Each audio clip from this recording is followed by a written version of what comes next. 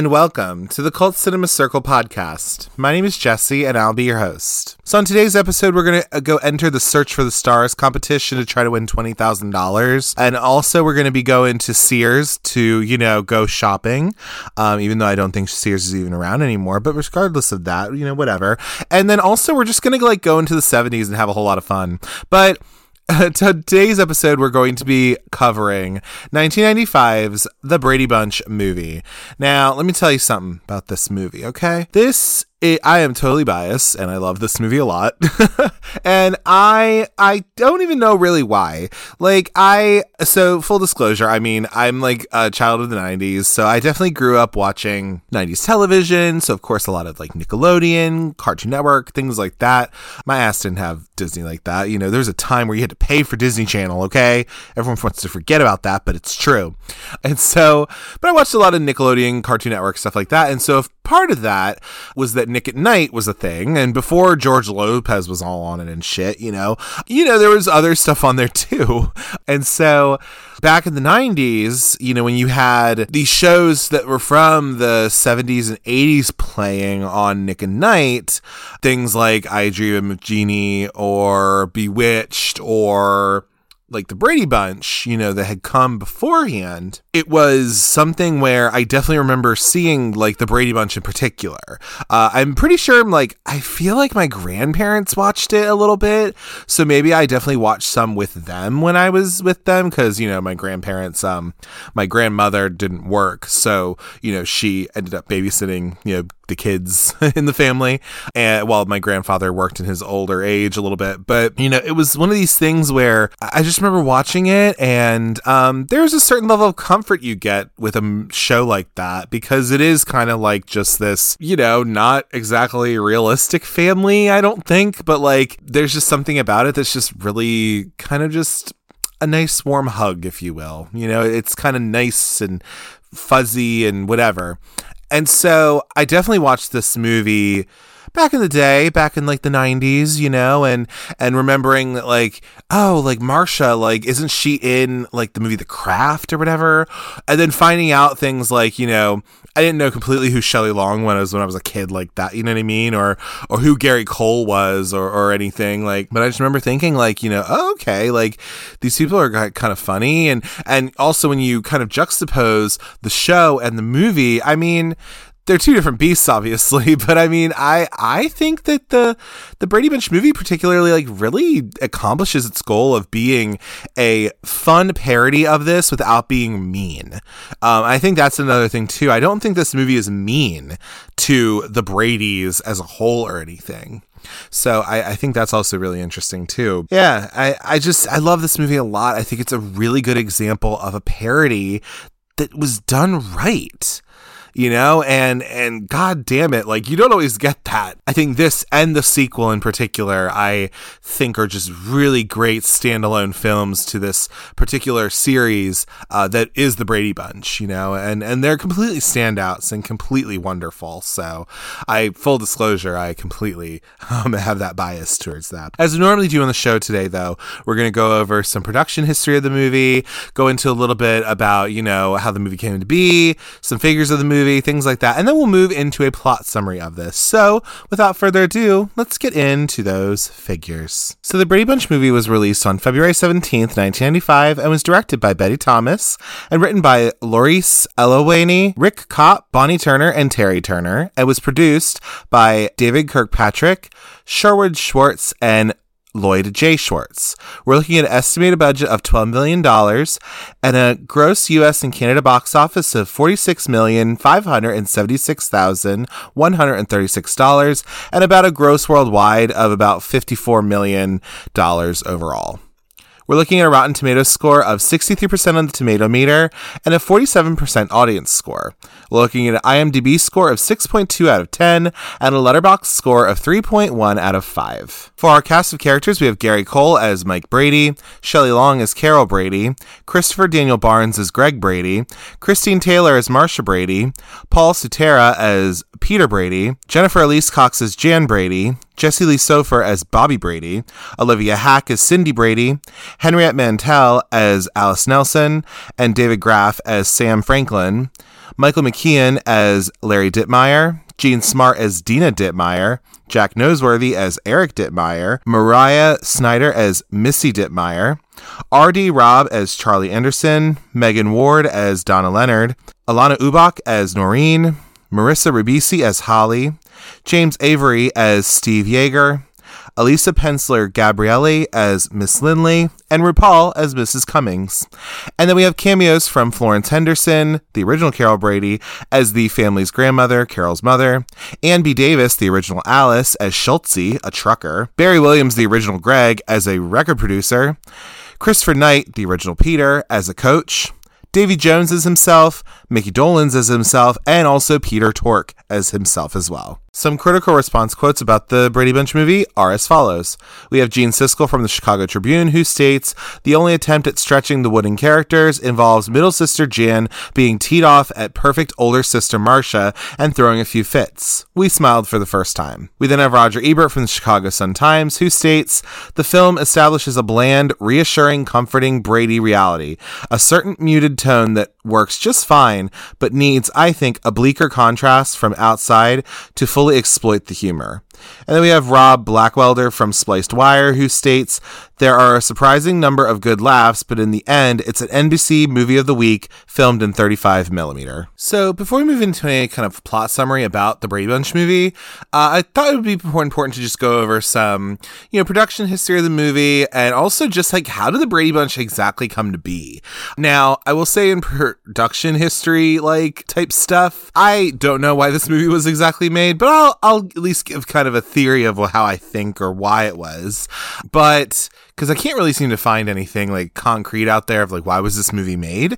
But I want to go over a little bit of just how did the Brady Bunch exactly come to be, because I think the Brady Bunch is definitely an example of a TV show that has been in syndication for goddamn ever at this point. And, it really kind of contextualizes why this movie was made at the time it was. So let's move forward. So in 1966, following the success of his TV series he made, Gilligan's Island, Sherwood Schwartz conceived the idea for the Brady Bunch, in particular, after having read an LA Times article that stated that 30% of marriages in the U.S. have a child or children from a previous marriage, or what we know as a blended family. He set out to work on a pilot script for a series that was tentatively called Mine and Yours. And in this script, he developed that it would include 3 children from each parent.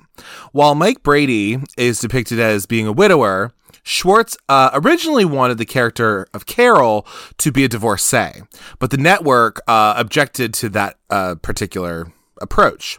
And a compromise was reached whereby Carol's marital status, whether she was divorced or widowed, was never directly revealed. And that also plays into the sequel as well. So Schwartz shopped the series to the big 3 television networks of the era, which was still kind of what they are today: NBC, ABC, and CBS. So they all liked the script, but each network wanted changes before they would actually commit to filming it.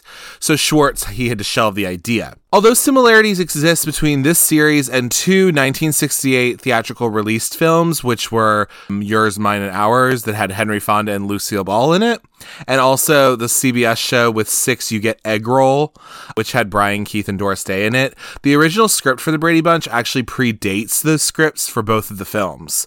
Nevertheless, though, the outstanding success of Yours, Mine, and Ours was a factor in ABC's decision to decide to order some episodes for this series in particular. So they greenlit it. So after receiving a commitment of 13 weeks for television shows from ABC in 1968, Sherwood Schwartz, he hired film and television director John Rich to direct the pilot, then called The Brady Brood.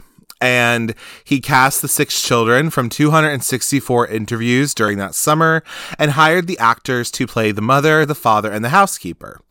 So for the part of the father, Schwartz originally cast Bob Holliday, who was known for being Superman in a Broadway musical at the time. But since Holliday didn't have a whole lot of on-camera experience, they actually overrode his decision and gave this role actually to Robert Reed instead, who at this time had been on TV a bunch of times. As the sets were built on Paramount Television's Stage 5, adjacent to where H.R. Pufnstuf was filmed, also Sid and Marty Krofft, who made HR Puff and stuff, would later go on to produce the Brady Bunch Hour, which was the variety show that they did. The production crew also prepared the backyard of a home in Sherman Oaks, Los Angeles, as the exterior location for the chaotic backyard wedding scene, which is in the pilot of this show. So they made this pilot, and the pilot seemed to go off, and that's really what ended up making the show the way it was. The theme song of this show was written by Sherwood Schwartz himself and Frank Duvall, and originally arranged, sung, and performed by a guy by the name of Paul Parrish, Lois Fletcher, and also John Beland, under the name of the Peppermint Trolley Company. Quickly communicated to audiences that the Bradys was a blended family, and as we know, this is a very iconic theme song. As described above, the Brady family is shown in a 3x3 tic-tac-toe style board style graphic with Carol at the top center, Alice in the middle block, and Mike in the bottom center. And to the right of three are 3 blocks with the boys from the oldest on top to the youngest, and the left of the 3 with the girls from oldest to youngest. And so in season 2, the Brady kids took over singing the theme song. In season 3, the boys sing the first verse, girls sing the second, and everyone sings together. And then in season 4, a new version is recorded with the same structure as the season 3 version, but then in season 5, the 3 version returns. So that was kind of fun. So we all know the theme song and how wonderful and iconic it is, and of course it's in this movie as well. The Brady house itself was built in 1959 and used in exterior shots.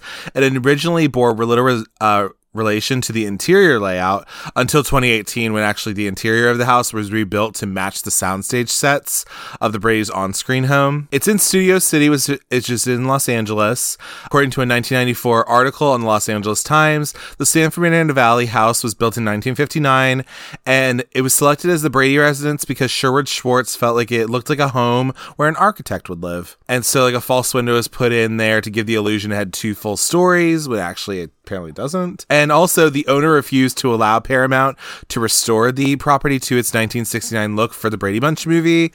So a facade resembling the original house was built on an existing house. So that's kind of a fun thing too. This house was put up for sale for the first time since 1973 in 2018. It asked for $1.85 million. And also, HGTV ended up outbidding 7 other people for it, including Lance Bass, who also wanted that house. And they ended up using it for what was called a very Brady renovation, which the kind of whole point for that was that they were going to make it so that it looked like the inside of the Brady house and all that stuff. And they got all of the actors who played the kids involved in this whole thing and all that good stuff. The interior shots of the Brady house were used at least 3 times for other Paramount shows. So twice for Manic and 1 for Mission Impossible. So it's kind of fun. And also a recreation of the Brady house was constructed for an X-Files episode too, which also revolved around the Brady Bunch. So in this film in particular, the basic idea I know of is that this was all shot around Los Angeles because really the Bradys are supposed to be kind of a Californian family, I guess. So the Brady house was in Sherman Oaks. The schools scenes were done at Taft High School in Woodland Hills, and some of the scenes were filmed at Beaucraft Amusement Park in Scotch Plains, New Jersey, right on the East Coast. As I stated, they were trying to, use the actual house, but they weren't able to actually use it. The thing is about this production history is that I can't really find a concrete answer of why did this movie exactly come to be and why did they make it, right? But really, if I had to gather or if I had to infer why this movie was exactly made, I really think it came down to just I think at this time in 1995, for whatever reason, there was this kind of push or this interest in nostalgia of the 70s. Kind of like how nowadays we have a nostalgia for the 90s or even the 2000s to a point, because it's now been 20 years. Dear God, I'm old. But, it's that was kind of the thing that was going on in the 90s. And also you had things that were from the past that ended up getting turned into something that, could do well. Examples of this could be something like, they made the movie Richie Rich with Macaulay Culkin. They made Dennis the Menace, they made the 2 Addams Family movies. And so I feel like that was probably a big thing. And then plus also the Brady Bunch itself really was, it really is just, it's one of these shows that has literally almost never went out of syndication in a way. And maybe it has been now, but like there was a time, and I kind of remember that like you would just turn on Nick at Night and you could just watch the Brady Bunch. Do you know what I mean? Like that was just something you could do. And I'm sure that kind of helped making something like this, especially since this is a Paramount movie. And Paramount was also the same people who did like Clueless. They had that MTV audience and also the Nickelodeon audience a little bit because it was all part of Viacom. So it kind of made sense that you would make a show, take a show that people know about and that they watched. It wasn't exactly like a beloved show when it came out. I think people also forget that a little bit too, is that like the Brady Bunch itself, it's not like it had like a huge following of people. I don't think. It doesn't seem like it. It really, I think it was seen kind of as hokey in a way back in the 70s even too. And the whole point of this movie especially is to poke fun or to really parody the fact that this kind of stereotypical 70s family that's full of these squares in a way are now like just thrown into 90s era Los Angeles, I just think like it was kind of just right to make a movie for. And I think it ended up doing pretty well in a weird way. And it ended up spawning the sequel as well, a very Brady sequel. And then also a sequel after that, the Bradys Go to Washington. And I don't even know about that one.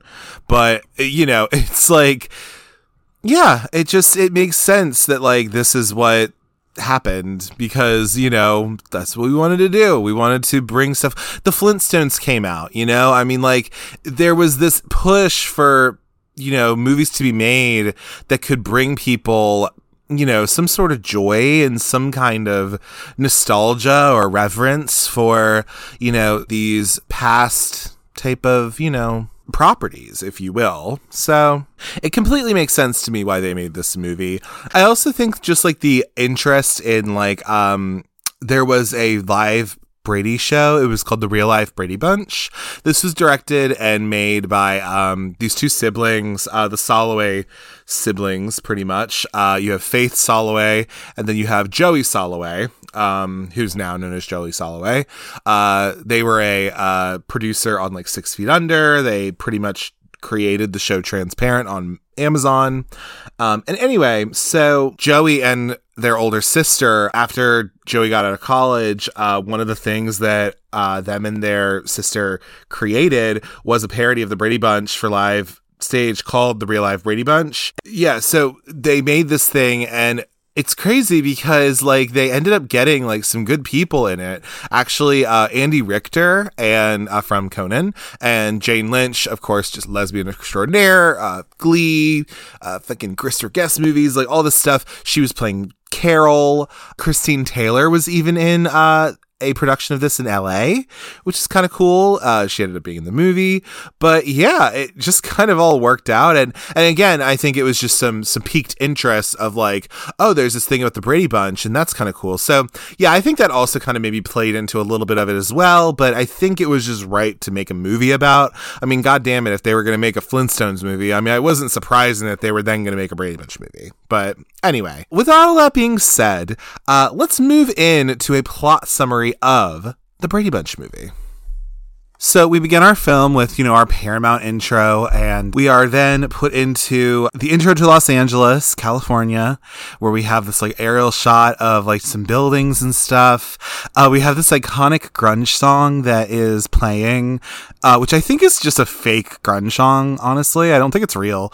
And we then have all of these 90s LA people, driving in their cars, or they're walking down Hollywood Boulevard and all that stuff that you do when you're in LA and when you're, just over everything.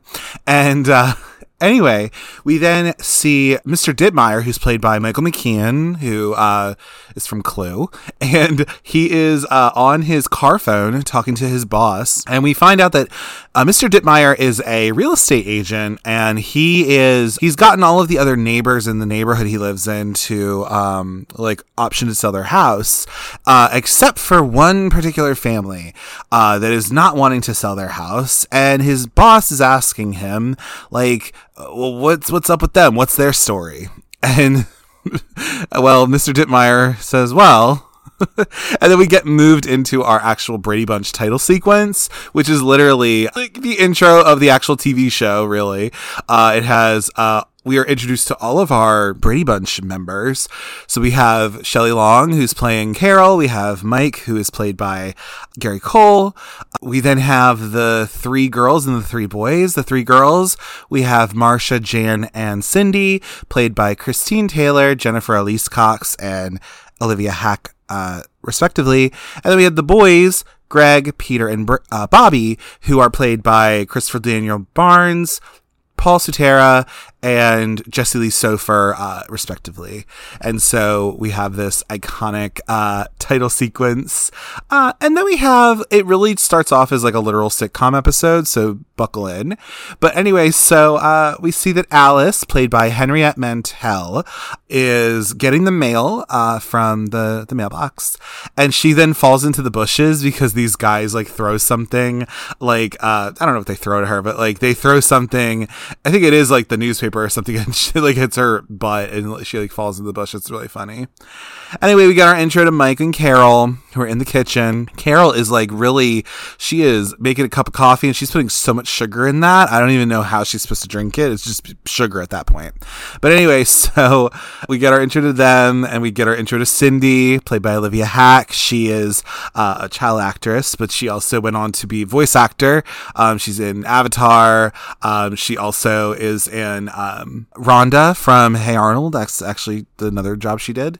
She's a cool lady, and she's very in any of the history I've found about the Brady Bunch, the Brady Bunch movie, and all that kind of stuff. She doesn't mince words, which I really appreciate. She has literally said that the original Brady kids from the show really did not like them, and she does not mince words about that. But anyway, so we have Cindy. She has her little lisp and everything like that, and you know, the whole idea that she's this tattletale or something, which again harkens back to the show. We then have our intro to Marcia, played by Christine Taylor. She is in the bathroom, like brushing her hair, and she's brushing it 5,000 times, apparently. Christine Taylor would end up becoming Mrs. Ben Stiller later on in her life, but she is known for Hey Dude on Nickelodeon. She was on that for however long that was on. And then also she's in The Craft, which I may be covering in the near future. But she's in that movie, and she's just kind of all over the place in the 90s. She now has a podcast with David Lashire, from Sabrina and Hey Dude, where they talk about 90s stuff. So, you know, and I also got some of the information about the Brady Bunch movie from that actual interview, because they have a whole reunion about it. So go check that out if you want to. But anyway, so we see that we have Greg and Jan. Greg is played by Crystal Daniel Barnes, who he would end up doing voiceover acting, I believe, but also he is known as Prince Eric from The Little Mermaid. That's his voice. So we have Greg, who's the oldest brother, and then we have Jan, played by Jennifer Elise Cox, who would end up, again, was more of a comedy person. She's in 6 Feet Under for a couple episodes, which I thought was really fun, and you know, just overall funny lady. And she's the middle child, and they're trying to get into the bathrooms. It's like a Jack and Jill style bathroom where they all share it. And anyway, so we have all of their intros and everything. Then we have Jan has her inner voices because she's in the room with Marcia, and Marcia's talking about how, like, you know, I believe those are my white knee socks. And then she sees that she took it from her. And so then we see that Jan has inner voices. So she's just hearing voices in her head, which will come out throughout the movie. We have our intro to Peter and Bobby. Peter is played by Paul Sutera, and Bobby is played by Jessie Lee Sofer, who is now on the Chicago shows and shit like that. But this is one of the things he did when he was a kid. Anyway, we have their little intros and stuff too. These are the younger boys. And then we see that as Alice went and got the mail and everything, they're going through the mail and they see that they got some of the Dipmeyer's mail. And so I think there's some point where I think it's in the scene where Cindy is stirring like this cake mix or whatever, and Carol's all like, I think it's enough stirring, Cindy, and she's just like, I'm not stirring, I'm looking for Kitty Carol's underpants. And Carol's just like, okay, how about you go run our mail over, go run this mail over to the Dipmeyers and go see if they have anything of ours. And so Cindy runs over to the Dipmeyers. So we come out of this like kind of stylized Brady Bunch house that is not the actual Brady Bunch house, but it's a set. And she then goes through the gate and she then enters the real world pretty much, which is just like a suburban Los Angeles. And she sees the Dittmeyers. So she sees, what is his name? Eric Dittmeyer and Missy Dittmeyer, played by Jack Noseworthy. And I don't remember the actress's name for Missy, but we see that Missy is like Cindy's age, which is like really funny. Jack Noseworthy has been in other movies. He was in Cecil B. Demented. He's been in a couple other things. He's actually a gay in real life, which I think is enjoyable, and it's fun to see him in this. But anyway, so runs over to the Dittmeyers, and so Cindy is outside of their house where they have like this weird ass door, where like the window is like one part and then the door is the other part. Anyway, so you see Mr. Dittmeyer on his, like treadmill or whatever. And we see Mrs. Dittmeyer, played by Jean Smart, of Designing Women fame and also Hacks on HBO. And, she's gotten her kind of, recognition for that show. But anyway, she's in this movie though, and we love her for that. And anyway, she comes over and she gives them their mail, and then she asks them, like, do you have any of our mail, pretty much. But she does it in a way where her lisp is really pronounced. And so Mr. Dittmeyer is like, I don't know what you're saying. And there's the whole thing with like, Mrs. Dittmeyer like yells and, she's just like, the mail, Larry, or whatever. And so that's really funny. I also think it's a fun little thing too, that, both Gary Cole is in this movie and Jean Smart is in this movie. And they would end up then going on to be the parents of Kim Possible on the show Kim Possible. They play Mama and Papa Possible. So I thought that was really fun that they had technically worked together before. And they actually do. So anyway, but yeah, we have Cindy's lisp. Anyway, so she comes back with their mail and all that from the Dittmeyers. And we see that Mike, he has the mail, and he sees that they got a letter from the county that says that they have not paid their property taxes, which I guess for 20 years, I don't know, you just don't think of that stuff, I guess. Who knows? Anyway, but now pretty much what happens is that they owe $20,000 to the county. Otherwise, they can auction their house and stuff like that. So anyway, we then see, so of course, this is keeping between him and Carol at this point. And so, but anyway, though, we see that, the kids have already kind of been getting ready for school at this point anyway, but then Alice actually like, rallies the troops, as she says, and she like, they run down the stairs all together, and then they all like knock into each other. And then Jan's even just like, do we really have to stand so close together? Which I thought was really funny. And so the family all has breakfast together. And so, they're all just talking about God knows what. This is very much a movie where if you had watched some of the Brady Bunch already, or maybe you're a fan of it, or you just grew up watching it, like definitely you can get some of the things that they talk about in here, like for example, Jan thinking that, and that's a lot of this movie too, is that like there is a plot here, but like also a lot of it's just like harkening back to the actual show. So, sue me, but like I may not have like a consistent plot summary, but whatever, it's fine. Anyway, but we see like at the breakfast table, like Jan's there and she's just like, she's talking about like how she doesn't wear her glasses and all that, but she's supposed to wear her glasses. That was something that happened in the show. We see that Bobby is like a safety monitor at school. Nobody wants to talk to him now. All that kind of stuff. So there's just these little things that are harkening back to the show and all of that. But anyway, so we then move on from breakfast at the Brady's, which I do also appreciate that in the background on their little chalkboard, which was in the house or whatever, it just says pork chops and applesauce. I guess it's like, what's for dinner? Which I thought was really funny, because if you don't already know, that is a saying that Peter says, where he has this, I don't remember what episode it was, but it was something where it was like, where he had this affected way of saying pork chops and applesauce, where he'd be like, pork chops and applesauce. So I thought that was very funny that they had that. Again, this is just like such a silly movie, but the kids are finally off to school now. I don't even know what the fuck time it is, to be honest, but whatever, it's fine. So they're all off to school, so I guess like I'm assuming that like Greg and Marcia and I guess Peter are all going to the same school, and then Jan is too, and then the littler kids I guess are going to another school. And so we see Jan riding her bike without her glasses, which is just hilarious because like she puts them on at first when she's like, because Bobby's working on his bike in the background, and like she takes her glasses off and she's like riding, she hits into the fence, and then she's riding, she hits into the hedge, and then she just like rides her bike out, but she rides it out in the middle of the street and almost gets hit by a car. And then the guy who's driving the car would be like, "Stay out of the road, you stupid kid," or whatever. It's so funny. Anyway, so then there is a scene which I personally love where it is, so let's see, we have like, I guess one of them, or at least like they have two cars, I guess, because we see that Mike does have a car. He has a really nice blue car, by the way, because him and Mr. Dittmeyer are talking. Because, like, Mike is going to work. He works as an architect. And so him and Mr. Dittmeyer are talking before he goes to work. And Mike and him are talking about, like, you know, hey, you still don't want to sell your house? And, like, Mike's like, no, of course not. I don't want to sell my house, blah, blah, blah. They have this whole conversation. I really like Mike's car. But then I guess they also have another car. It's a station wagon that, because Carol does not work, they just have a car, I guess. And so they let the kids, the older kids, use it to go to school or whatever, which makes sense. But anyway, so one of my favorite things, though, and also, let me just tell you this.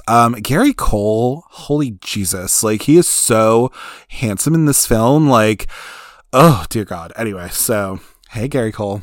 But anyway, so one of my favorite scenes, though, is this scene where you have Greg and Marcia, and that's a whole other thing for the sequel. Tune in next week. But we have them driving their car, you know, driving their mom's car, I think, at this point, or I guess Marcia's mom's car or whatever the fuck. Anyway, but they're driving the car and they're stopped at a light or something, and there's just this carjacking that happens. So like this guy comes up, it's this like young Asian guy, and he like comes up, he's like, "This is a carjacking, everyone get out." And then I love how Greg just like rolls down the window and he just says, "Well, of course this is a car, but my name's not Jack, it's Greg. And this is my sister Marcia." And it's just so funny. It's the best way that anybody can handle a carjacking ever. And then Marcia's just like, "Oh, it's nice to meet you." It's like so good. Like, it's just such, oh my God. It's like poking fun at the fact that like LA can be sort of kind of dangerous, I guess, depending, but like, and also poking fun at like, it's just a time capsule of the 90s, but like making light of this situation that is like, it's a super scary situation, like being carjacked, which can happen. But like, this is just something like, that's absolutely how the Bradys would probably handle that. You know what I mean? It's like, oh, it's so good. So yeah, we had like Mike and Mr. Dittmeyer talk or whatever, and I loved how his car was. Then we have Greg and Marcia arrive to school, which is literally how Marcia says school, is school. And a funny thing about that is that literally, if you actually listen to, because I think even Christine Taylor has even talked about this, that like literally, if you watch back Maureen McCormick, like in this show, like literally that's how she says some of these words. So like school, which we hear in the sequel too, actually, of her saying school, but she says it as school. Like, that's literally how Maureen McCormick said that word. And the same thing with, like, Jan, so with Jennifer Lee Cox, when she's watching Eve Plum, like, really some of the way that she spoke and or, like, moved, she also tried to take in a little bit of that, being an actress as she is. But anyway, so they arrive at school, and let me tell you something. I put in my notes that, because they get out of the car, we have, like, a lowrider, like, behind them or whatever, and they get out of the car. So, like, we see that Greg is interested in Donna Leonard, who gets off the bus, and, like, he's, like, really into her, and he's trying to hit on her, but she's kind of, like, a low-key feminist a little bit, kind of, sort of, like, she's just, like, it's not history, it's her story, and, like, whatever, like, she's talking about, you know, all this, but I just have in my notes that Marcia is such an icon, because she just, like, is so pretty, and she's just, like, walking through the school, and she's just like, "Hi, everybody." And it's just like so good. Like, she's such an icon. Like, I think like Venus from like not Bananarama, but at this point I don't know, it might be, who knows, but Venus, that song is playing, you know, she's got it, yeah baby, she's got it, that kind of thing. It's so funny. It would have been funnier if they used like a song from the 70s or something, but like whatever, I don't know, it's still funny. But anyway, so yeah, she's just an icon. I love her. And we have our intro to Noreen. We have our intro to Noreen because we see that Marcia comes up to her. Noreen is played by the one and only Alana Ubach, who has been mentioned on this podcast before because she was in Legally Blonde. And she's also been in just like other movies too. And she's just an icon and I love her. But anyway, so we see that Noreen is like Marcia's best friend, I guess, which is wonderful. And she's also coded as queer. And I love how this movie has queer things in it for sure. It's so funny. Like earlier they had a because like Mr. Dittmeyer said something about taking it in the rear for something, and Cindy took that as like she says that to her parents, which is just very funny. And even Carol's all like, you know, that's Mr. Dittmeyer's business. And it's just like so good. Oh my God. But anyway, so then we have Doug Simpson, who is like a guy on campus. He's the big man on campus. Okay. And anyway, so like, because Marcia's interested in him and it's just like, oh, okay, cool. So like she's interested in him, and there's the whole scene where like she's just like, okay, Noreen, go away. But like, no, wait, don't. No, leave. But like stay, but like pretend like I just said something really funny. And so like he comes up to her because we see that like Doug is interested in Marcia, but he's interested in her for very disgusting things. But anyway, so which we'll find out later. But anyway, so Doug does ask Marcia out to the dance coming up, which is a very Brady thing to do. But anyway, so she's like, oh, I'd love to. And then she realizes that she already was planning to go to the dance with Charlie, so she can't go out with two boys at once. Like, oh no, what do I do? So then we have health class. This is just like kind of a throwaway scene a little bit, but we get this for Peter. And then we also get our little bit of an intro to Holly, who is played, we already kind of got a little bit of her, but she is played by Marissa Ribisi, who has also been brought up on this podcast before.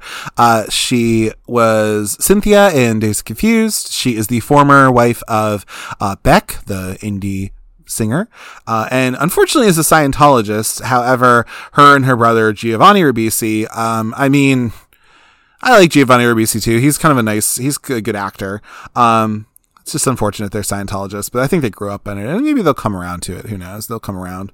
But anyway, so we see that health class is happening, and like the fact that I think it was that like Peter was chosen to like talk about how like the fallopian tubes, like to talk about menstruation pretty much. And so like he faints at the sight of it, because of course a Brady would, at like the female figure, the literal anatomical form of the vagina. But anyway, so we then have our wonderful cameo, because Jan feels like she needs to get some guidance in her life. And we see that she's decided to go to the school's guidance counselor, Mrs. Cummings, who's played by the one and only RuPaul.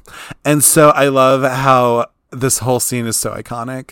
So for the children out there who know RuPaul as having a gigantic TV show and having millions and millions of dollars, but at one point, RuPaul was known for, they were known for the Supermodel song, the You Better Work song, and that was a big hit. And then they ended up getting a talk show after that and whatever. But this is like the in-between, because them being in this movie was really kind of a stunt thing. It'd be like if like a Drag Race queen or whatever would have been in like some sort of major movie or whatever. The fact that she could get into this was really cool. And I also think it's just really interesting and just shows the camp vibe of this. I think Betty Thomas did a really good job at really keeping this campy sensibility on this set, because that's kind of the whole point. But anyway, so Mrs. Cummings is talking about like, what can I help with you today, Jan? She's like, teenage pregnancy, bulimia, suicidal tendencies. And then Jan's all like, no, it's my stupid glasses. And she's talking, and then she's like, she hears in her voices, and she's like, in her voices, that's good. Let's explore that. And it's just like her like talking about like how, okay, you're you're a middle child, and paranoid schizophrenia can apparently, I don't know what's researched, says that, but paranoid schizophrenia can run in the middle children of like blended families or whatever. And anyway, so like it's a whole thing where like Mrs. Cummings is talking to her and then gives her a copy of her book and her tapes. Yes, there used to be books on tape, and kind of sends her on her way after giving her some nice life advice.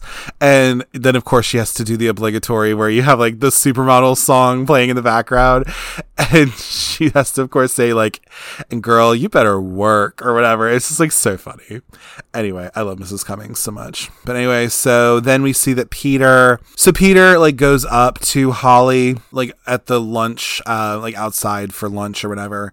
And so we see that he's gonna want to carry her books or something like that because, you know, she's like has her book bag in one hand and she has the lunch tray in another or whatever.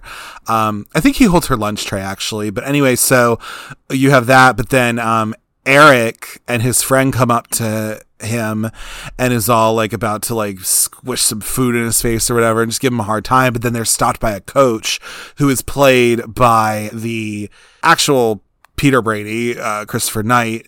But that was also very cut down, I believe. And also, if you didn't already know this, in the beginning, you have a post office worker who is a male woman, and you actually if you didn't already know, that's actually Susan Olsen, who was the original Cindy, so that's kind of fun. But anyway, so we have that. And anyway, you remember Christopher Knight when him and Adrian Curry were married and they had a TV show and everything, and then they got divorced? That was a whole thing. Oh my God, the 2000s were so weird, dude. But anyway, so, but we see that Peter likes Holly, and that ends up coming out in the end, which is nice. Anyway, Mike goes to his job, and, you know, because he needs $20,000, like, he's asking for an advance on his, on this. And the boss is like, you know, I wish we could, but like, you know, the recession just happened and all this, and I only got a few guys coming in anyway, and whatever. And, he's talking about like his boss is talking about how like, I don't know how to tell you this, but like your designs are like from another time period. But then of course his Mike is just like, well, you know, I'll do hard work and then I'll make sure to try to get $20,000 advance. You know, I'm going to put in the work to try to get it. So then we're back at the Brady house. I guess Cindy is now home, ? Or she didn't go to school. I don't know. But anyway, so we see that, what is it? She is, I think, jumping rope, and then she ends up like, or maybe they're back home from school, I guess. But anyway, so she's like jumping rope in the Dittmeyer's like driveway, and then she goes back into her actual like backyard or whatever. And so then, after being shooed away, and she bounces a ball in her yard or whatever, and then the ball goes over the fence, and she's going and getting it. In the meanwhile, you also have like some electric worker, power line worker, who is like up on the power lines, and he like almost gets shocked or whatever, and it like spooks him, and then there's like this power line that just like falls or whatever. And anyway, so then you have that what had happened was this guy comes down, and then Cindy is like standing there or whatever, and the guy, the electric worker, he's all like, you know, I have to get something out of my truck, like, can you watch this and make sure no one touches it? But he also has a lisp, which is really funny. And anyway, so then like Mr. Dittmeyer comes out, and he's all like you need to go back to your own house, like go back to your yard or whatever. And Cindy's trying to be like, you know, well, I would, Mr. Dittmeyer, but like I've been told to like, you know, not have even touched this thing. I also like how Mr. Dittmeyer calls her the bad seed at one point, which is very funny because she does look like the bad seed. But anyway, so then, but what ends up happening is that like Mr. Dittmeyer like shoos Cindy away, and he thinks that the power line is like her jump rope, and so he touches it and he gets electroshocked and does not die apparently. But anyway, so then like he's on the ground with like his hair looking crazy, and then we see that the dog comes up and he's like about to pee on his head, and he's like, don't even try it or you're gonna be like whatever. So I just thought that was kind of fun. I have in my notes that Carol and Mike talk. I guess they talk about like, well, they're talking, and what they're talking about is that they're talking about like, oh, hey, because Mike's come home from work, and he wasn't able to get that $20,000 advance right away. And so Carol and Mike are talking about like, you know, oh God, we might have to sell the house. Like we might lose the house, blah, blah, blah. And so Cindy overhears this. And so Cindy goes up to Greg's room and is talking about like, you know, well, if it's something something really important, but I don't want to be a tattle. Like, you know, what if I have something really important to tell somebody? And then Greg's all like, well, you know, it wouldn't be a tattle if it's something really important. And so then Cindy says something about how, like, you know, I'm not going to tell that mom and dad need to sell the house or whatever. And so, of course, like, Greg's like, oh no. And he's the oldest boy, technically. So he, of course, decides to get a little kid meeting together. Kid meeting is what they call it. And anyway, so they're all in the girls' room and they're talking with one another, talking about how, like, you know, this is happening, and then maybe all of them can just get like little side jobs or something to like help try to make some money in order to save the house or whatever. And so then during this, because they don't want to move, and so they're talking about, like, you know, oh, well, we love this house, and like we'd have to like go to a new school and make new friends. And then I love how Jan says that, and then Marcia says, like, but Jan, you don't have any friends. And so, again, it's just everyone shits on Jan. She's very much the Meg Griffin of the piece, if you will. But anyway, so they have the kid meeting, and so they all decide, like, all right, each one of us is going to try and, like, get a little job or something. We're going to do a little something in the, you know, our spare time to try to make some money. And then after this kid meeting, we then see that Jan has a dream. And Jan has a dream about how, like, because of course she just hates Marcia, kind of, sort of, because she just feels like she's in her shadow or whatever. But like, Jan has a dream where, like, she has these scissors and she cuts Marcia's hair, and like Marcia's hair, like, you know, is like this short bob now. And then Cindy wakes up and she's just like, Jan, what are you doing? And she's like, go back to sleep, Cindy. And anyway, so like, you know, you see that, like, Marcia wakes up with this, like, little bob that she has on or whatever. And so, like, then people think it, like, looks really stylish and cute. And then she's like, no, it's supposed to look horrible. No. And then that's, like, her nightmare, which is just, like, really funny. Anyway, so, like, Greg and Marcia, I guess they talk about something. I don't goddamn remember what they were talking about. But they were talking about, like, how... I don't even remember. Oh, I think they were talking about how Marcia was asking Greg, because Greg decided he's going to be a rock star now, which was, like, in the movie. It was in the actual TV show, is that he literally did try to become, like, a rock star called Johnny Bravo. And so this comes back in this movie. But anyway, so Marcia's asking him, like, oh, like, what do you do when you have two guys that you agreed to go out with, but, like, you know, you can't go out with two guys at the same time? And then Greg just says, like, you know, well, you know, most guys, like, would, you know, like, if you just tell them, like, something suddenly came up, like, normally guys will take that as a, you know, answer. And they're like, oh, okay, cool, you know, awesome. Anyway, so, yeah, so we have that, and then we see that it's the next day at school, and Marcia's at school, and Charlie comes up to her, and Charlie is like this boy that comes up to her, and he's like, hey, Marcia, like, you know, can't wait for the dance on Friday. And then Marcia's saying, like, you know, oh, well, Charlie, about the dance, just something suddenly came up. And he takes this, and she kind of rebuffs him a little bit, but, like, you know, he takes it as, like, you know, okay, takes it in stride, and he's actually very nice about it. And so anyway, then because all of the kids are deciding to get little extra jobs, I guess. So Bobby decides that because he's a safety monitor, he sees a sign for this, like, missing school supplies or whatever. And so there's, like, a reward for that. And so he has, like, a teacher, like, spread their legs and just, like, searches them against a bus, I believe. And so we see that this teacher just, like, has to, like, spread them pretty much, and he's, like, searching her a little bit. And then we see that all of these office supplies are, like, falling out of, like, under her dress or whatever, which is really silly. Anyway, so that happened. So we have Bobby doing his part, and then we have Greg trying to get a record deal.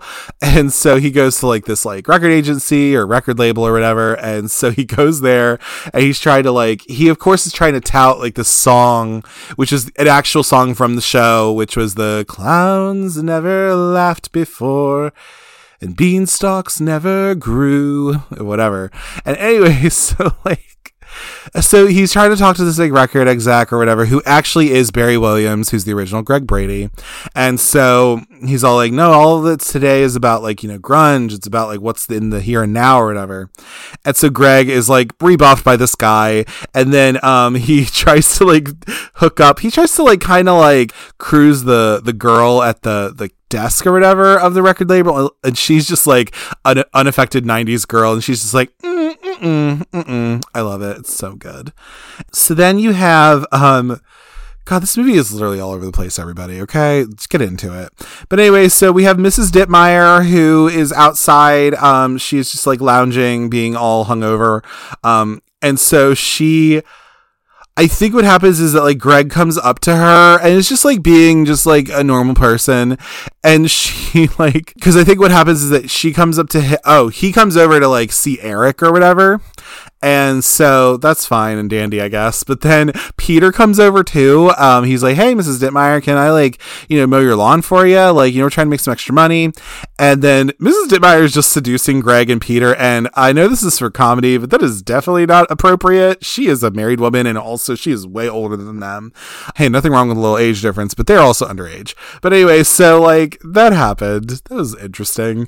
Anyway, but Jean Smart is such an icon in this movie though, by the way. But anyway, so we then have Mike and Carol in bed. They're talking about just like, the worries of just like they want to keep their house, of course, and all of this. So, of course, they're going to talk about that a little bit. And so then we see Marcia and Noreen are in bed because it was okay for her to sleep over. And so they're literally like right next to each other. Like Noreen's on the right side and Marcia's on the left side of her bed. And I just think it's very funny. And we hear like Jan just like snoring, I think.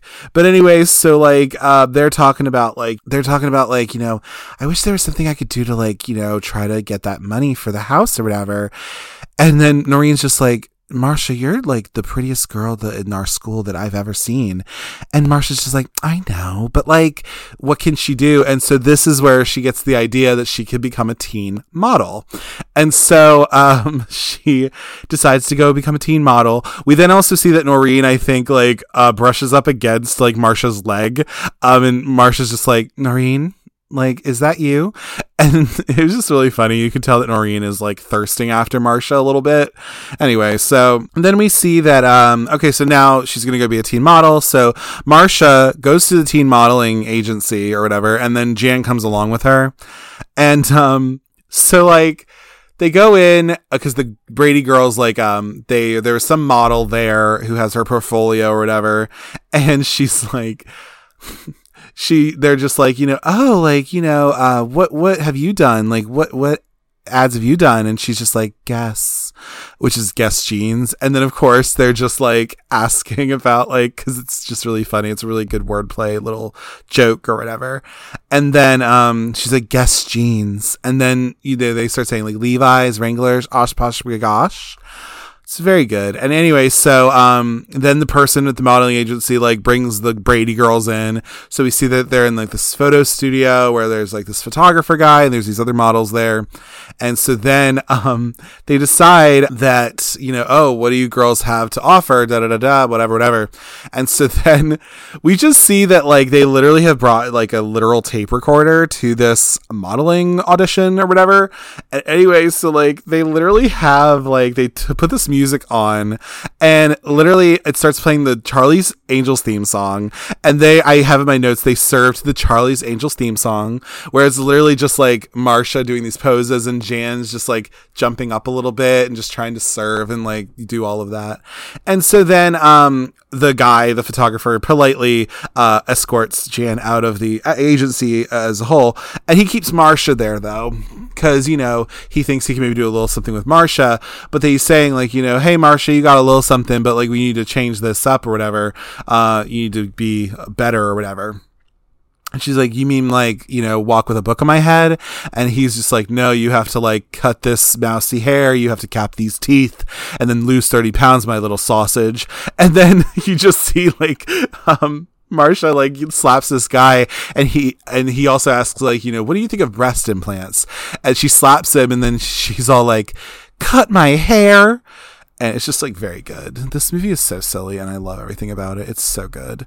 But anyway, so then we see that, so we move from this scene. Again, this thing is all over the place. But anyway, so Alice and Carol, they go out to get meat from Sam, who is Alice's boyfriend. And who is he played by? He's played by somebody. He's played by David Graff, who was in the Police Academy movies. Oh no, and he's dead. Oh, that's sad. But anyway, but he's played by that guy, which is really nice, and I think he's like really fun and enjoyable. I like him. But anyway, so then they're getting meat from them, and a neighbor asks, one of the neighbors asks if they're moving because all of the other neighbors are also selling their house because Dittmeyer has gotten them to try to sell their house or whatever. And so then, but Carol's all like, no, we're not moving. Like, we would never move out of there, blah, blah, blah. And so then they literally get like 20 pounds of ground chuck or something. And like literally Alice makes like a giant meatloaf or something. It's very weird.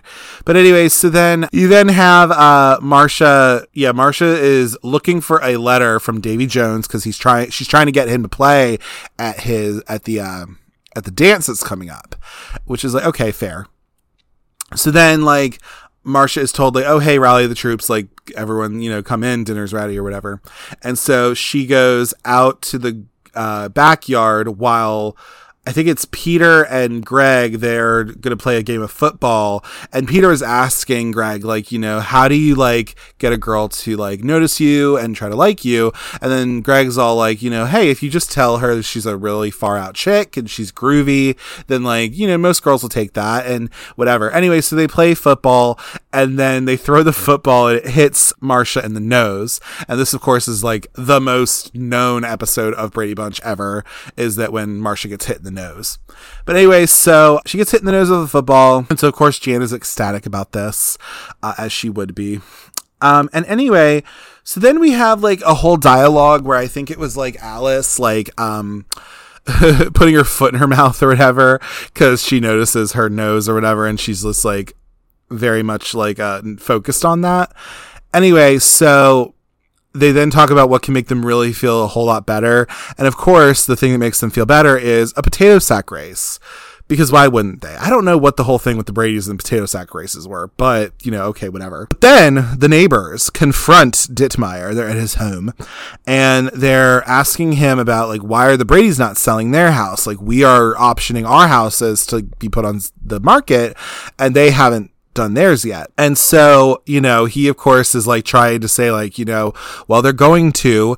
And then also those Bradys are weird as hell. Like, if you notice, like they have the AstroTurf like grass that they treat like real grass. Like one of the ladies says like, and I hear that their maid works for free. And then they say something about how there's like, I've been over there once. There's a bathroom for 9 people. Like that's just impossible and crazy. Anyway, so then you have all that. And so, of course, this is Dittmeyer trying to like, he is just trying to plot against the Bradys, which we do see in a little bit. But then we see that Doug comes and picks up Marcia for their date to the dance. And so I also love this scene because like, it's literally Doug Simpson coming up to the house, and it's so funny how like, I love Carol and I love Carol and Mike in this because they literally only know him as the big man on campus and they refer to him as such, which I just think is really funny because he's just like, yeah, okay. Because that's such like a 70s thing to say. You know what I mean? It's just like just an old timey thing. But anyway, we see that we have this going on and we see that like Marcia has to finally show him that, her nose is swollen, but like it's okay because that's not what his nose is not what he's after, which is gross. But anyway, so like I also like how when they're leaving, like Carol gives Marcia a shawl because it's supposed to be cold or whatever, and then she asks Doug, she's like, do you have any protection?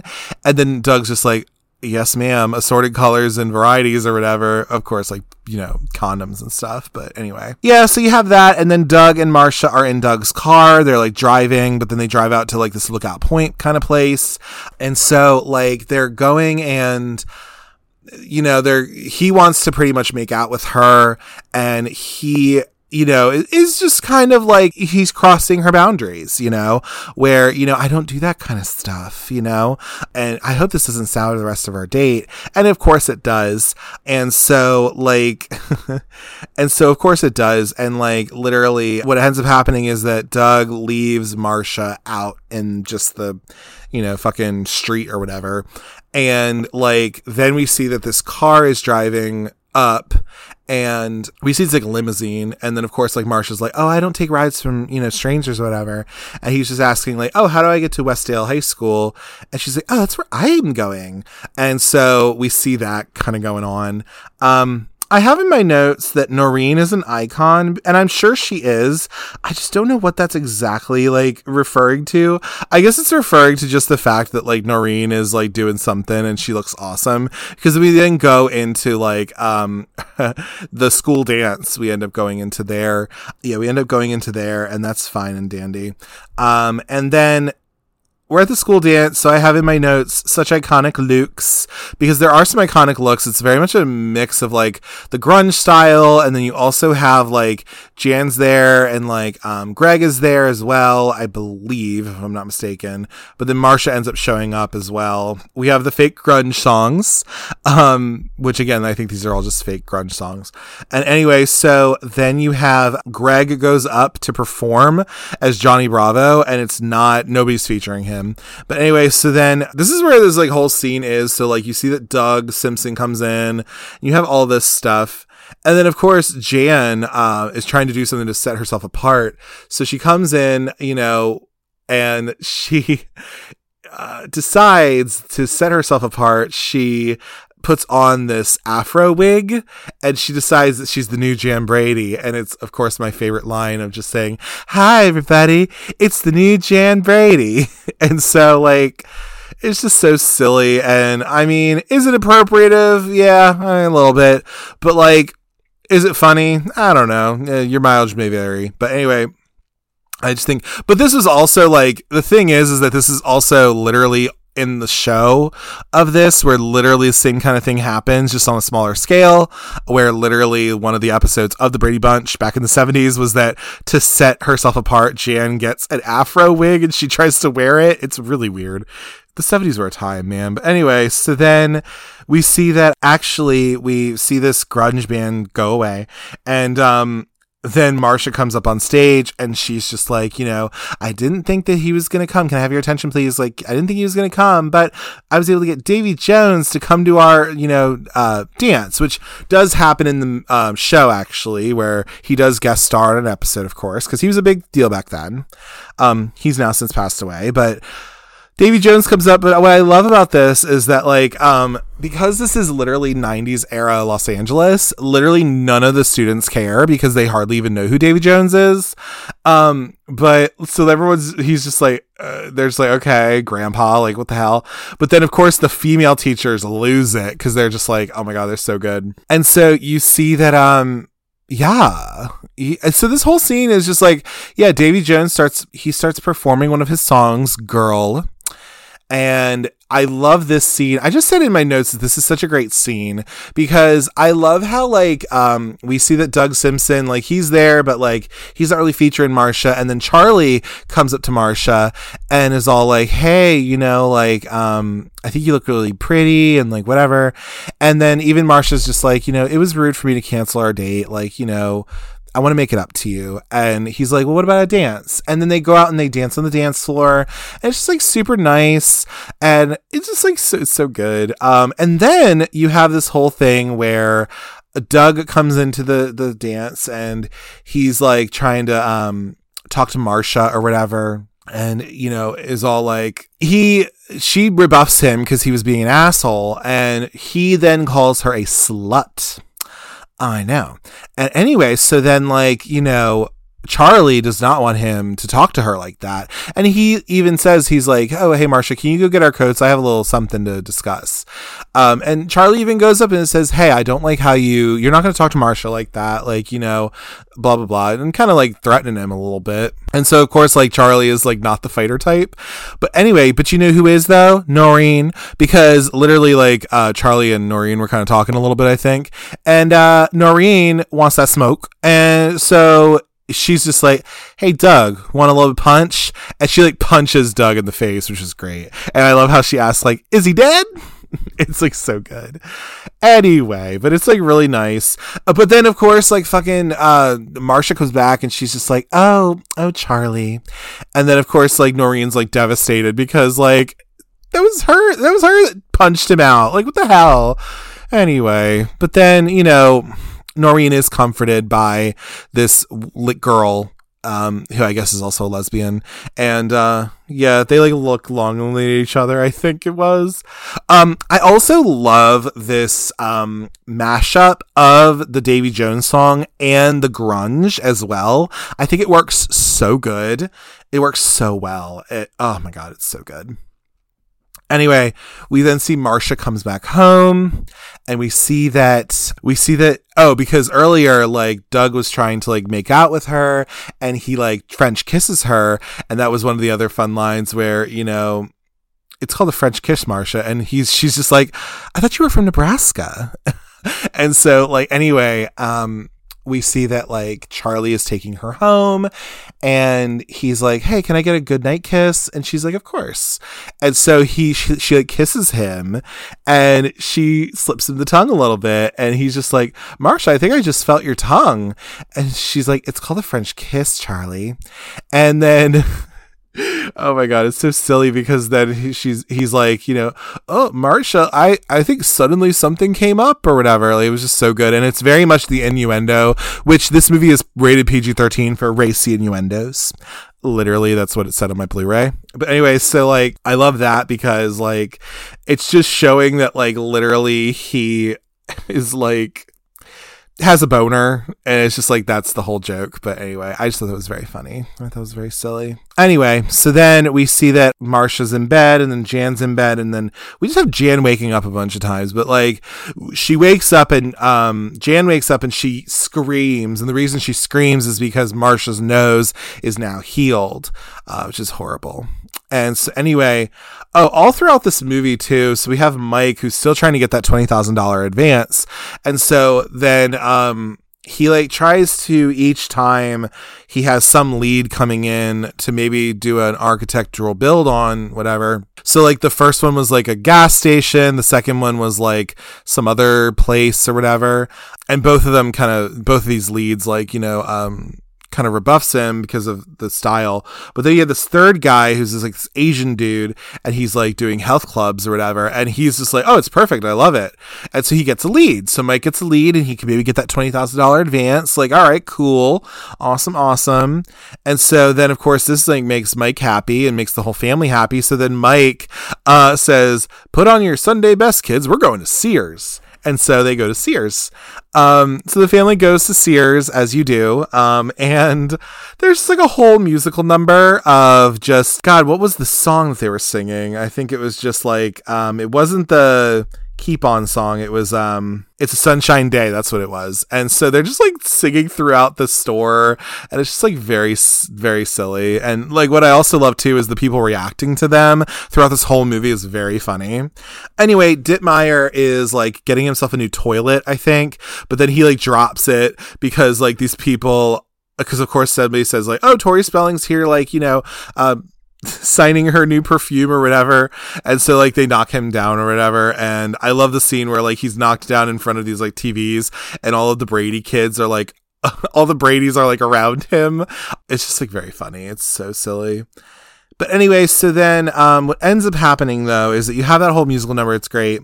But then Dittmeyer decides that like, all right, well, because what ended up happening was that I think they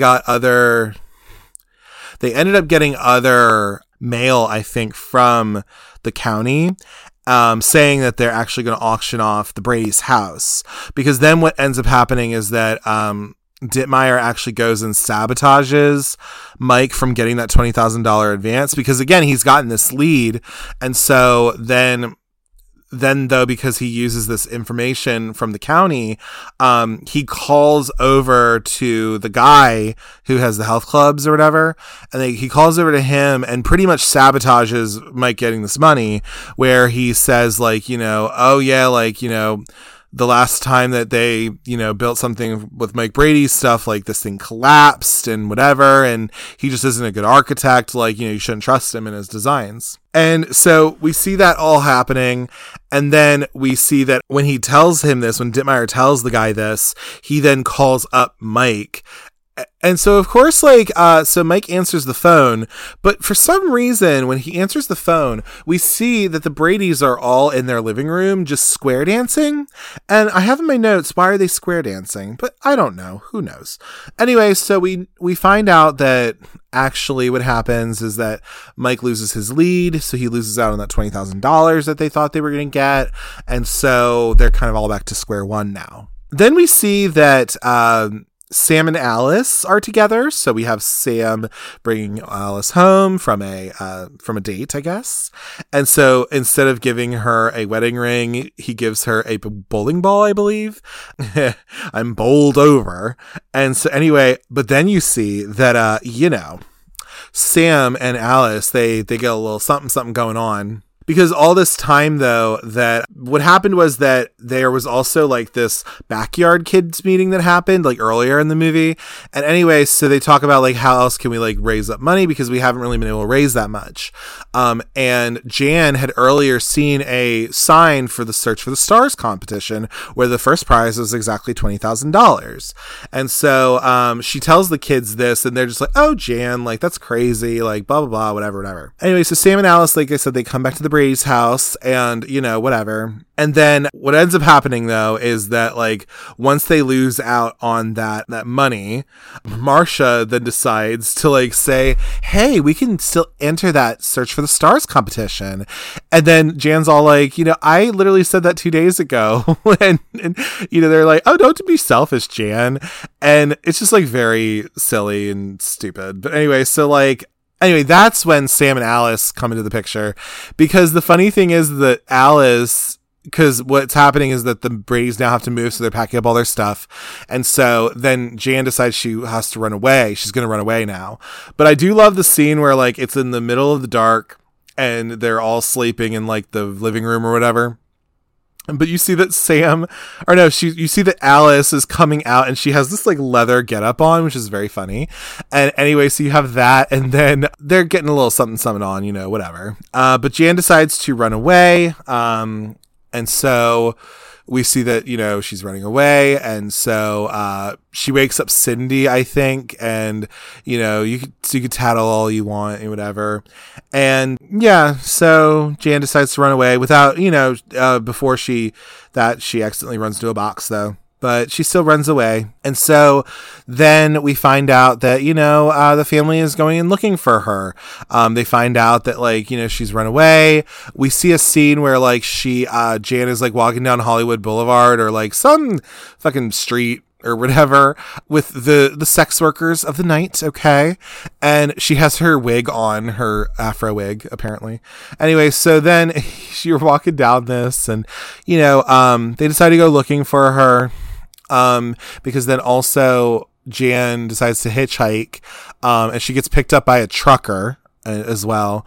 This is definitely like a kind of, I think it's it seems like a nod to the fact that Eve Plum, after having done the Brady Bunch, then went on to be in a movie where she ended up being a teenage runaway and she ended up being a teenage sex worker.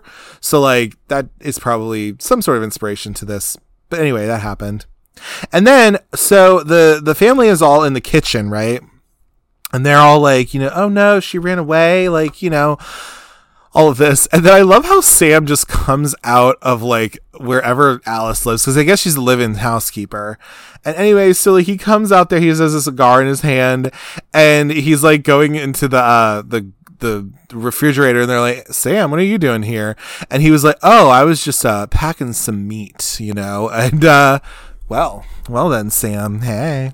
But anyway, so Jan has gotten picked up by a trucker, but we don't see the trucker quite yet. We're just like, oh no, like what happened to Jan? And then we see that Jan has actually been picked up by a woman trucker who is played by the original Alice, Ann B. Davis, who unfortunately passed away many years ago. But you know, she was a very funny lady. And so we also see that Jan has her inner voices come back, but now it's like the new Jan Brady is the voice that she has, and so it's the new Jan Brady. Let's go knock over a 7-Eleven. And it's like really funny. And it's just, this movie is so silly. It's so silly and campy. And that's what I love about it. Anyway, so we find out the trucker's name is Schultze, which I thought was funny because this is a direct reference to another character that Ann B. Davis had played before on another show. So it's very funny. Anyway, but like, you know, the family is like driving around trying to find her. We see that they have a CB radio in their car. And because that was a big thing in the 70s, apparently, that you could, you know, talk on the CB radio, and they're putting out a bulletin to like try to find Jan. I like how her name, Carol's name is Christmas Carol on the CB radio. It's very funny. And then of course, Schultze is the name that, the truck driver has. Anyway, but after all of that, because like Schultze talks to Jan about, you know, how she's running away, but, you know, she doesn't know she's Jan quite yet or whatever. And so then, because they hear the bulletin, but then, you know, Schultze's talking about like, you know, how she has some inner voices sometimes too, or whatever the hell. And then also, but she talks about how hard it is being a middle child. You don't feel like you're special and all of that. And this makes Jan feel good, and it makes her feel like she's not alone. And I think, again, this movie is not deep whatsoever at all, but I do think that it's a nice little thing to have in here, because that was really something that obviously the show kind of tackled, was like, how do you have this blended family, and how do you like stand out when you're in the middle person? You know what I mean? Which both, I think Jan especially, but then also Peter also kind of handled too, because they're not Bobby and Cindy, but they're not Greg and Marcia, you know? So I don't know. I think they dealt with that very well. And again, it's not a deep part of the movie, but I thought it was very nice. Anyway, so Jan comes back home, but everyone's actually out looking for her. And so she comes back home though, and then Schultze then tells the family, they're like, you know, hey, I just dropped Jan off at this address. Like, she's back home, all that. And they're like, oh, thank you. So then you have, now that they're all back together, and they have their own little thing about, you know, how, again, it's like the little bit of deepness in this movie where, you know, Jan talks about how, like, you guys are all my family. We're the Brady Bunch, all this kind of stuff. They have this whole scene about, like, how they're now going to enter the Search for the Stars competition or whatever. And Marcia talks about how, like, it was Jan's idea and, like, you know, all this kind of stuff. They're making everyone feel good. And I also love how Mike has these different, like, statements that he makes all throughout, and they're just like kind of these, like, I don't even know if you call them platitudes, but like they kind of are, where they're just like kind of circular sort of like speeches he makes. It's just very funny, and I think they're very silly. And anyway, so we then have so they enter the Search for the Stars competition, and we see that they're setting up in like their like 70s inspired outfits, of course. We see that Peter and Holly, so Holly is there watching her boyfriend, kind of, Eric, playing in his grunge band called Phlegm beforehand. And she's watching him, and then they have a little exchange where, like, Eric's just rude to him. He's just rude to her. And Peter decides to stand up to him and is all like, you know, I don't like the way that you treat her. And, you know, Peter's finally standing up for himself. And we then see that, like, cause he likes Holly and he doesn't like the way she's being treated. And so then we see that Eric is about to like come over and like clobber Peter, but then he actually steps on something and it hits him in the nuts. And so he's like, he's down for the count.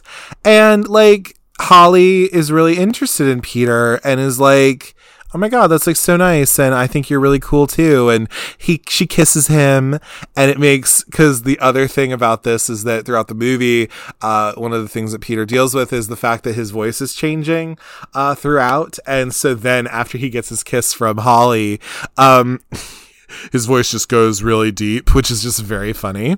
And anyway, so you have that, and it's just like really nice.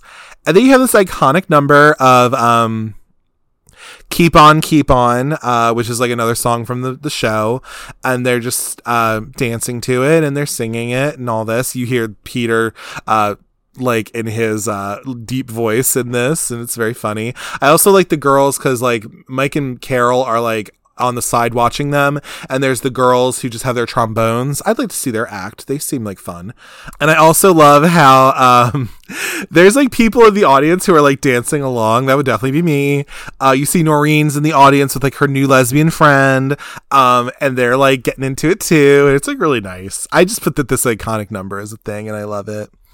Anyway, so we then have the results of the Search for the Star competition, and we find out that the Bradys have won. But then, of course, you have the reason that they won is because you have literally the judges of this competition are the monkeys themselves. We have Davy Jones already, who was there, Mickey Dolenz, and then Peter Tork as well, which I thought was like really silly. And also a little fun fact, Davy Jones, I think, was in an episode of this, but also the monkeys do make a little appearance in the Boy Meets World episode as well. They also star in that, which is really fun. So then the Bradys win, but the thing is that Eric has called his father, because remember that the county was going to put their house up for auction, and so that's what they're going to do. That's why they have to move now. And so Eric is told by his dad, like, you know, hey, like, you know, they won this contest and they have the money to pay for the house and all that. And Dittmeyer's all like, you know, well, stop them and do what you have to do to stop them. And so then Eric rips out the wiring of the car of their station wagon. And so then they're leaving, and they're trying to like start the car, but they can't because the wiring is ripped out. But then, of course, you have something back from the beginning of the movie comes back where the carjacker guy, he is there and he's trying to break into a car, and but Greg and Marcia see him, be like, oh, hey, that's our friend, and be like, hey, do you think you can give us a ride? And they don't realize he's trying to steal a car, I guess. But anyway, so then the police have come, and anyway, but like, it's like they talk to the police, and they're all like, you know, well, he was going to give us a ride, you know, to our house because, like, you know, the city has auctioned our house, and like we're trying to get to it. And Bobby then pulls out some stuff about, you know, being like a police officer or whatever, or being a law enforcement person. But yeah, so the police actually help out the Bradys, because we are then cutting back to like how the auction's about to start, and like the auction is actually starting now, and putting up the bid for the house and everything. But then the police finally come through with the Bradys, where also Carol is on the back of one of their police motorcycles, which is really fun. But anyway, so they're there, and yeah, they stop it, and they're just like no. And so yeah, they stop the auction. They say they have the money to pay and all this. And yeah, so then we have that, like, that all happens. I also like how the carjacker is also with them. I kind of like that detail. It's really fun. But anyway, so we see that like the rest of the neighborhood is all like, you know, Dittmeyer, I thought you were going to like, you know, I don't want to sell my house either or whatever. And so they're all kind of mad at Dittmeyer, and he like, you know, slinks away or whatever. But like pretty much, you know, the Bradys also, it's Mike who's really saying this, where, you know, he's saying like, you know, hey, look, like, you know, I wouldn't want to move from here. Like, it's not about like the place that you're living. It's not about that. It's about the people you're around, and you guys are such good neighbors, you know, and we all know each other, and we've all helped each other, and all this, and this is no different. So it's just very nice. And I like how one of the dads is, one of the guys is the dad from the Fresh Prince of Bel-Air. I think that's really funny. But then also, like, I love also in this, because this movie is so queer friendly, because like Noreen's definitely a lesbian, in a coded way. There's definitely a gay couple who also lives near the Bradys and like is cool with them. I feel like the Bradys would love the gays. Like, you know what I mean? Like, come on now. Lance Bass likes the Bradys. So, I mean, come on now. Let's be real. Because, you know, anyway. But anyway, of course, we have to have our obligatory cameo at the end of the movie, which is Grandma Brady, who is Florence Henderson, Carol Brady herself. And so they're talking about, like, you know, oh, Grandma, you wouldn't believe what happened, blah, blah, blah, blah, blah. And so, like, you know, of course, she, like, fawns over Marcia.